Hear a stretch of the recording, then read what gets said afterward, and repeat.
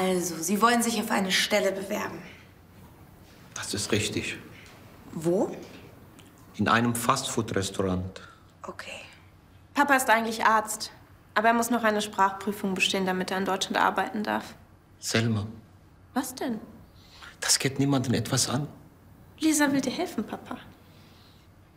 Also, Sie müssen zuerst dort anrufen und danach gibt es noch ein persönliches Gespräch, richtig? Ja, richtig. Gut, dann zuerst der Anruf. Was würden Sie sagen? Guten Tag, hier spricht Ibrahim Al-Pascha. Ich rufe an, weil ich mich bei Ihnen bewerben möchte. Auf welche Arbeitsstelle? Restaurantmitarbeiter. Okay, fragen Sie nach einem Termin für ein Bewerbungsgespräch. Ich möchte wissen, ob ich einen Termin für ein Gespräch haben kann.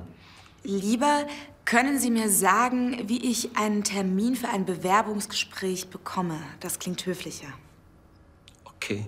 Soll ich noch meine Qualifikationen sagen? Nur wenn man Sie danach fragt. Ansonsten ist das ein Thema für das Bewerbungsgespräch.